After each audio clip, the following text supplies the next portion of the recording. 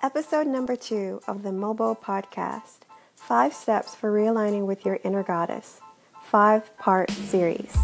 Hey Mobos, I'm your host Aja Vansika, and I welcome you to the Mama Bosses Podcast, the life and business podcast for introverted mama bosses who want to learn how to confidently express themselves online so they can show up, shine, and be successful just by being themselves.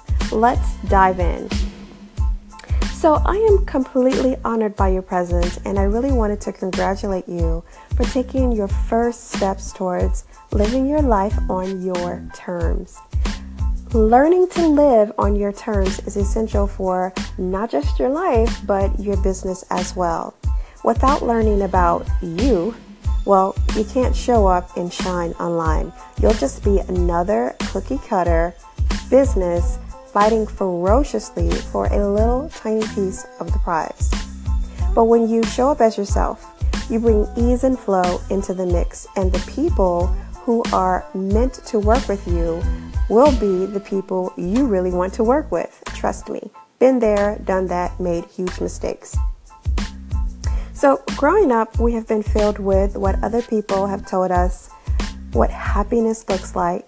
Well, that isn't necessarily the path your goddess is aligned with.